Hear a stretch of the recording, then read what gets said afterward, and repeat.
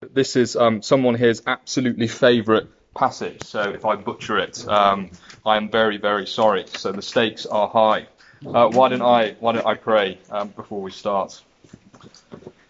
Dear Lord, thank you for the Lord Jesus. Thank you that when he speaks, the dead live.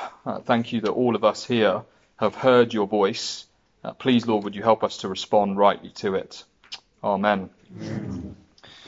The question I want us to think about this afternoon is, does Jesus love me? Now, I know what you're thinking. Flippin' X, Simon. Where is the conservative evangelical preacher that we were promised? Why is he talking about mushy feelings? Does he not know, and I apologise to our church family who wouldn't identify as coming from these hallowed isles, that Brits don't do feelings. Give me the exegesis and move on. Well, don't worry. I have an incredibly sensitive cringe filter. So I understand the trepidation. However, I think this question is possibly one of, if not the most fundamental questions for us as believers or non-believers. On a broad scale, I hope that makes sense. Our faith is not intellectual. It is a relationship based on sacrifice, blood, forgiveness, redemption, family, adoption. I could go on. But fundamentally, our faith is a relationship with the Lord Jesus. But I think this question becomes much closer to home when we pause and look at our fallen world and our place in it. Jesus, bodily at least, is not here. He has left his people, apart from the Spirit, to fend for themselves. In a world rife with illness, heartache, persecution, and suffering, made all the more potent with a global pandemic and death statistics flashed across our screens daily, the question of does Jesus love me even though he is not here, really matters. Jesus, you are not here. The world is so broken and painful. Does Jesus love me? And this question of Jesus' absence is one that John has been addressing right back since chapter 9, or even our earlier passage in chapter 5, and he will continue to do so right up until chapter 17. In fact, in chapter 9, we see Jesus heal a blind man on the Sabbath, who is then left on his own, as he steadily experiences more and more persecution and rejection, even from his own family. The blind man's experience, one of meeting Jesus leaving, leading to persecution, but also eternal life, is arguably the paradigmatic or perfect example of being a disciple of Jesus in John. And by chapter 17, Jesus has told his disciples that he is going away. And in his absence, they will be hated, persecuted, yet will witness to the ends of the earth. And given that Jesus is leaving, and his followers will suffer when he does, the question of does Jesus love me, does he love me even though he is not here, will have been right at the forefront of the initial readers' minds. Does Jesus love me? There are two irrefutable facts that we need to get clear on from the first 16 verses. Up until this point in the Gospel of John, Jesus' love has been entirely reserved for God the Father. In fact, he has never said that he loves anyone apart from God the Father until this point. Now, John wants to make abundantly clear that Jesus loved Lazarus and his family. Have a look with me at 11 verse 3. So the sisters sent to him saying, Lord, he whom you love is ill. Or 11 verse 5. Now Jesus loved Martha and her sister and Lazarus. Or verse 11. After saying these things, he said to them, our friend Lazarus has fallen asleep. Or even 35 to 36, Jesus wept. So the Jews said, see how he loved him. Irrefutable fact number 1, Jesus loved Lazarus, Mary, and Martha. Yet irrefutable fact number 2, Jesus was not there. Have a look at verse 5 and 6. Now Jesus loved Martha and her sister and Lazarus, so when he heard that Lazarus was ill, and I wonder how you would think that verse is supposed to end, he stayed there 2 days longer in the place that he was. It's so jarring, isn't it? You would expect Jesus, the great healer, to arise immediately and sprint to Bethany to save Lazarus, to save the one he loves. And Lazarus' sisters, before we think there might have been some mistake, expected the same thing. Have a look with me at 20 to 21. So when Martha heard that Jesus was coming, she went and met him, but Mary remained seated in the house. Martha said to Jesus, "Lord, if you had been here, my brother would not have died." Or verse 32, the same accusation. Now when Mary, the other sister of Lazarus, came to where Jesus was and saw him, she fell at his feet, saying to him, "Lord, if you had been here, my brother would not have died." Irrefutable fact number 2, Jesus was not there. And you can hear the desperate and accusing tone. "Jesus, we thought you loved us, yet you were not here." Does Jesus love Lazarus, Mary, and Martha? Does Jesus love me? And this brings me on to my first point, the offer of Jesus' love, eternal life. The offer of Jesus' love, eternal life. Here we have possibly, and we're going to be looking at verses 17 to 27, for this point. And here we have possibly one of the strangest, yet most glorious conversations in the New Testament. Jesus has finally arrived, some 4 days after Lazarus has been dead in the tomb, so arguably a week after he first heard. And Martha, Lazarus' sister, distraught, approaches Jesus and accuses him to his face. Have a look with me again at verse 21. Martha said to Jesus, "Lord, if you had been here, my brother would not have died." And one might expect Jesus to apologize or offer an explanation or at least appear contrite for his absence.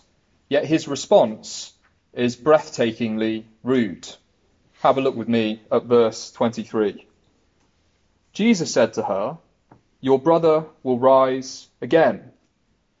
It would be like, I suppose, I was trying to think of an illustration that kind of got across how awful on one level this is, and I really struggle. But I suppose it would be like as if you were an expert surgeon, the only one possible. I'm sure there's probably some in this room. The only person who would be able to perform a particular type of surgery, but you decided not to show up. And then you arrived at the funeral of the deceased late, and the grieving sister accosts you and asks you why you were not there. And you say, "Oh, don't worry, he was a Christian. He'll rise again." Yet Martha, in incredible humility, responds, verse 24. Martha said to him, "I know that he will rise again in the resurrection on the last day." Yet Jesus doubles down. Look at verse 25 to 27. Jesus said to her, "I am the resurrection and the life. Whoever believes in me, though he die, yet shall he live. And everyone who lives and believes in me shall never die. Do you believe this?" She said to him, "Yes, Lord. I believe that you are the Christ, the Son of God, who is coming into the world." It's a shocking conversation. Jesus, in response to Martha's grief and Lazarus' death, offers eternal life in him. It seems like, at best, a non sequitur, and at worst, downright cruel to promise resurrection at the gravestone of a recently deceased loved one. Yet we shall see that that is certainly not the case. We will return back to Martha at the end. So that's point 1, the offer of Jesus' love, eternal life. And this brings me on to point 2, the scale of Jesus' love, death itself. The scale of Jesus' love, death itself. And we're looking at verses 28 to 37. Jesus, at this point in the narrative, has not yet, at this stage, reached the funeral or the grave of Lazarus. And as Jesus approaches, he is confronted once again by someone he loves. This time, it's Mary, verse 31. When the Jews who were with her in the house, consoling her, saw Mary rise quickly and go out, they followed her, supposing that she was going to the tomb to weep there. Now when Mary came to where Jesus was and saw him, she fell at his feet, saying to him, "Lord, if you had been here, my brother would not have died." The exact same accusation is leveled at Jesus. If you had been there for the people you loved, Lazarus would not have died. And here we have some of the most beautiful and comforting verses in the whole of our Bibles. Jesus looks upon Mary's grief, and verse 33, have a look with me. When Jesus saw her weeping, and the Jews who had come with her also weeping, he was deeply moved in his spirit and greatly troubled. He was greatly moved in spirit. Now, I do know a little bit of Greek. I apologize for bringing this up, but that is a pathetic translation of the original. It is more like a mix of extreme outrage and heart-stopping grief. And to kind of really show us that, we see that grief burst out in verse 35. Jesus wept. Jesus, confronted with the brokenness of this world and the perversity of death that was never intended for his creation, even though he knows in 10 minutes' time he will raise Lazarus from the dead, he weeps with those weeping and mourns with those mourning. The same accusation is leveled at him. At first with Martha, he responds in what seems like a strange pragmatic detachment by reminding her that Lazarus will rise again. But this time, he falls to his knees, rends his clothes, and mourns with those mourning. As an aside, what a glorious God and King we worship. No religion would demean their gods to suffer with us.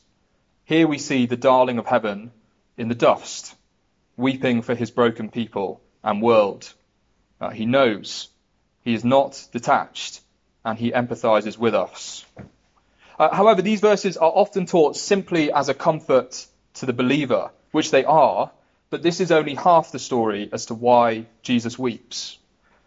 Because as Jesus surveys the utter brokenness and vileness of death, and it is vile, as he sees his loved ones weeping and Lazarus' friends and family mourning, he sees why there is only one solution: his death on the cross. The cost entail for verse 25 to 26 to be true. Have a look with me again. 25 to 26. Jesus said to her, I am the resurrection and the life. Whoever believes in me, though he die, yet shall he live. The cost for that to be true is so great and so vast that only Jesus' death on the cross would suffice to pay it. Jesus is not just crying at the death of Lazarus. He is weeping at death itself. Have a look with me at verse 37. But some of them said, could not he, that is Jesus, who opened the eyes of the blind man, also have kept this man from dying? And the answer is yes. Yes, he could have kept Lazarus from dying. But Jesus offers eternal life to those he loves, and he pays the cost of it with his own death, because he has something far greater in view, death itself. And we'll come on to that in my second 2 points. The scale of Jesus' love, death itself. Come on to my third and penultimate point, the proof of Jesus' love, resurrection from the dead. And this is verse 38 to 44. Here we reach the climax of John's narrative. And I want us to really slow down and note together the deliberate grounding details that John employs in this part of his account. This is not myth. None of us are here believing that it is myth. And John employs every sense except taste to make abundantly clear that this event happened in history. And we're going to go through the senses so that I can illustrate that for us now. Jesus approaches the tomb and commands the stone to be rolled away. Verse 39, Jesus said, take away the stone. Martha, the sister of the dead man, said to him, Lord, by this time there will be an odour, for he has been dead 4 days. Note John's details here. Martha, the sister of the dead man. The sense of smell employed. Lazarus, in the heat of the Middle East, would reek at this point. And in a time when the dead made one spiritually unclean, as well as threatening disease, there were many reasons to be hesitant of approaching a corpse. Lazarus was really very much dead. Jesus rebukes them, as we see in verse 40. Jesus said to her, "Did I not tell you that if you believed, you would see the glory of God?" So they took away the stone. Note again the senses. The stone is rolled away. Touch and feel is employed. This was a real tomb with a real stone, barring entry to a real corpse. Next, speech is used, 41 to 43. So they took away the stone, and Jesus lifted up his eyes and said, "Father, I thank you that you have heard me.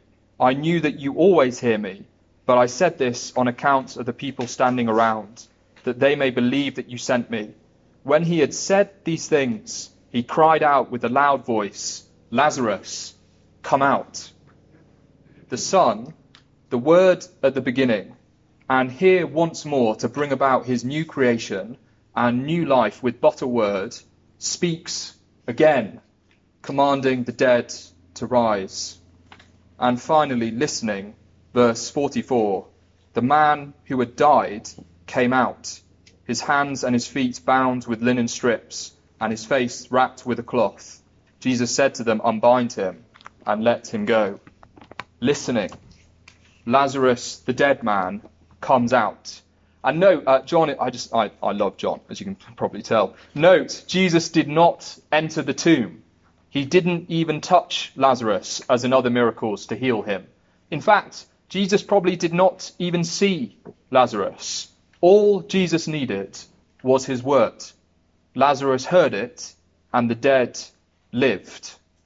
And the man came out, and faith was turned to sight, as the rotting corpse pulled off the mummifying linen and stepped into the light at the words of Jesus. This event really happened, and it is the same pattern that all believers have followed too. You were dead, in the tomb, a rotting corpse, and then, as we saw in John 5, the word spoke and brought you from death to life. And now each one of you stands, or I suppose sits, as a testimony of the proof of Jesus' love, a corpse brought to life at the words of Jesus. Point 4, and my final point, the gift of Jesus' love, belief that leads to eternal life, and that's 45 to 53.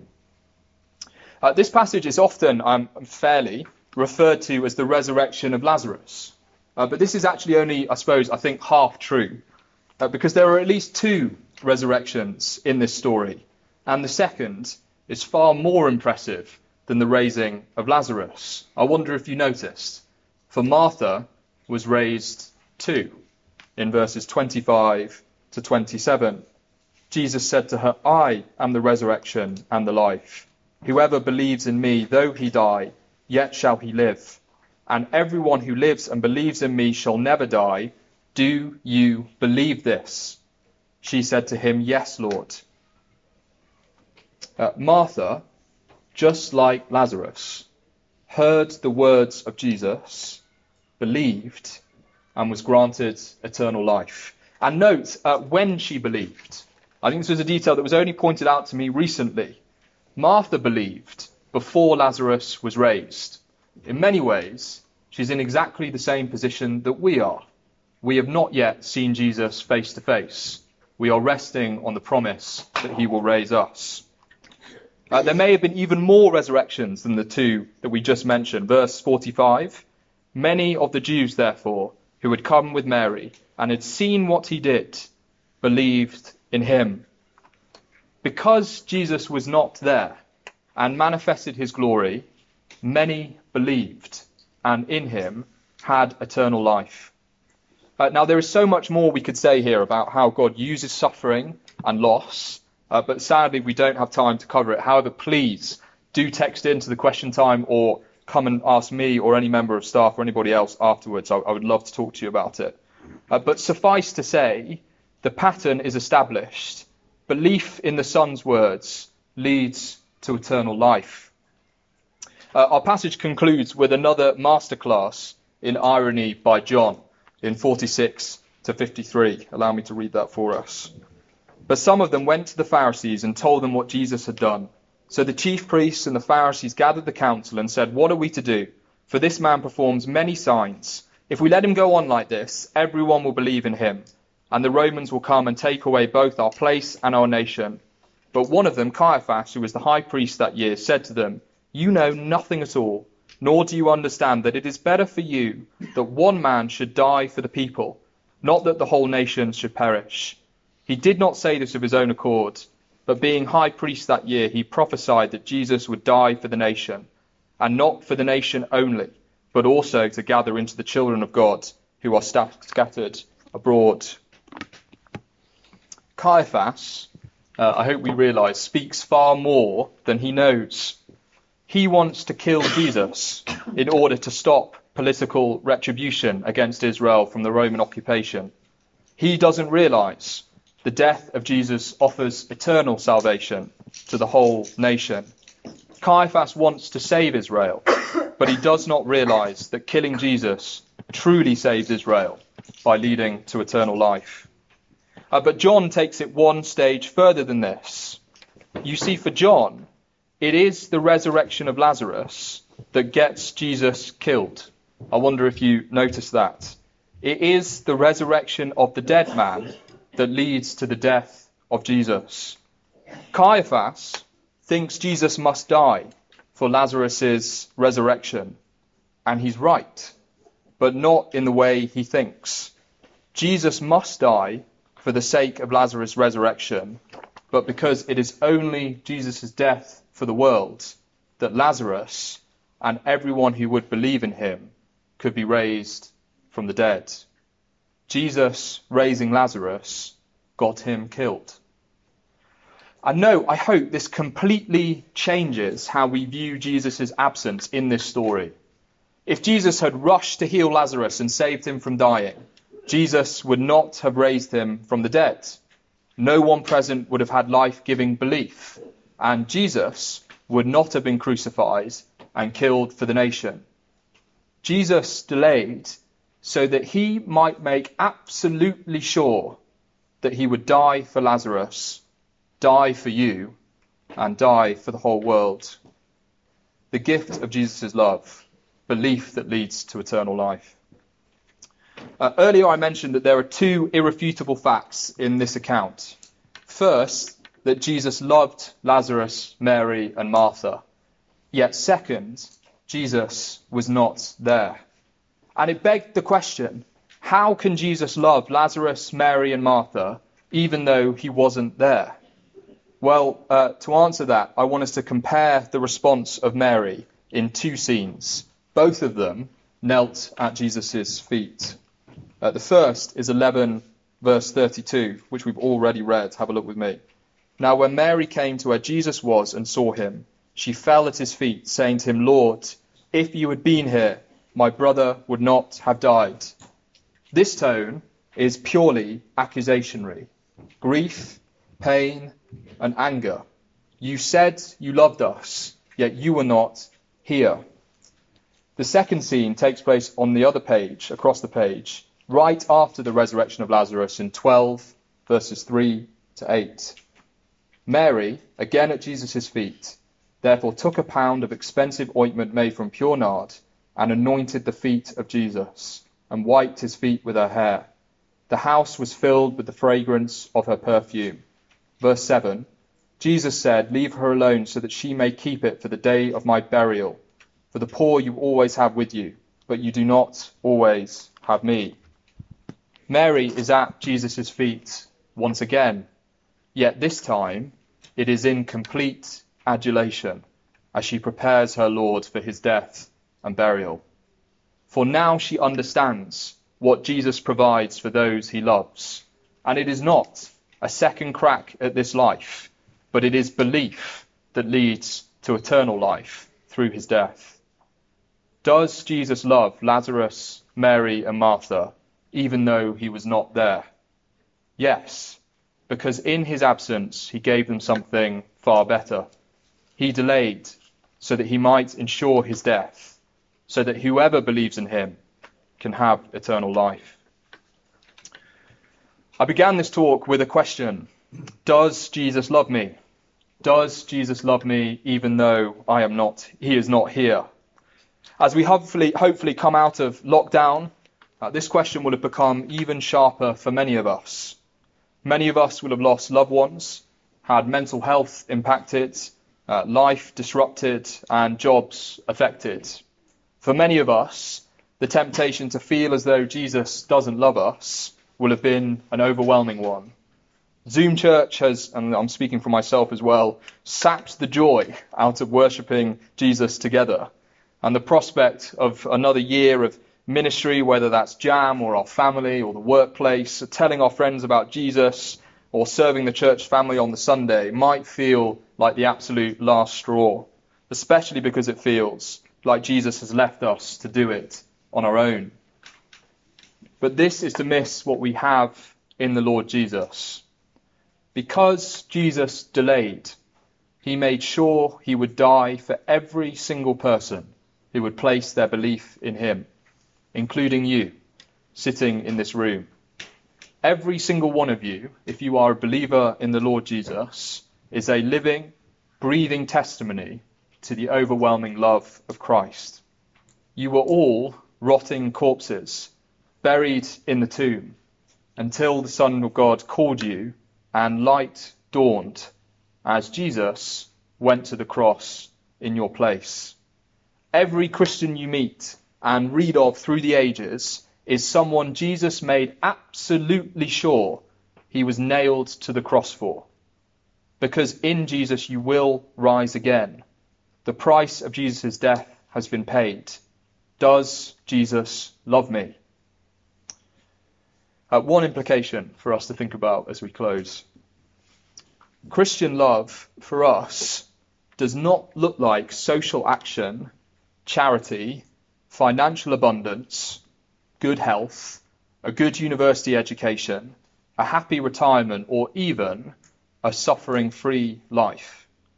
If you think Christian love, Jesus' love for you, looks like those things, you will be utterly frustrated and disenchanted. And it is so important you know that Jesus' love for you does not look like those things. Because this is the truth, friends, that will see you until the end. The love of Jesus, the love of God, it looks like the Son of God nailed to a tree for you in death, so that you might live. Does Jesus love me? Well, look to his hands. Look to his feet, his sides. The wounds are there. Does Jesus love me? Yes, he most certainly does. Why not I pray? Dear Lord, thank you for the Lord Jesus. Thank you that he made absolutely sure he went to the cross for us. Father, all of us here are testaments to that love. And please, when life is hard and we question why you are not here, please would you encourage us by looking to your Son on the cross who died for us. Amen.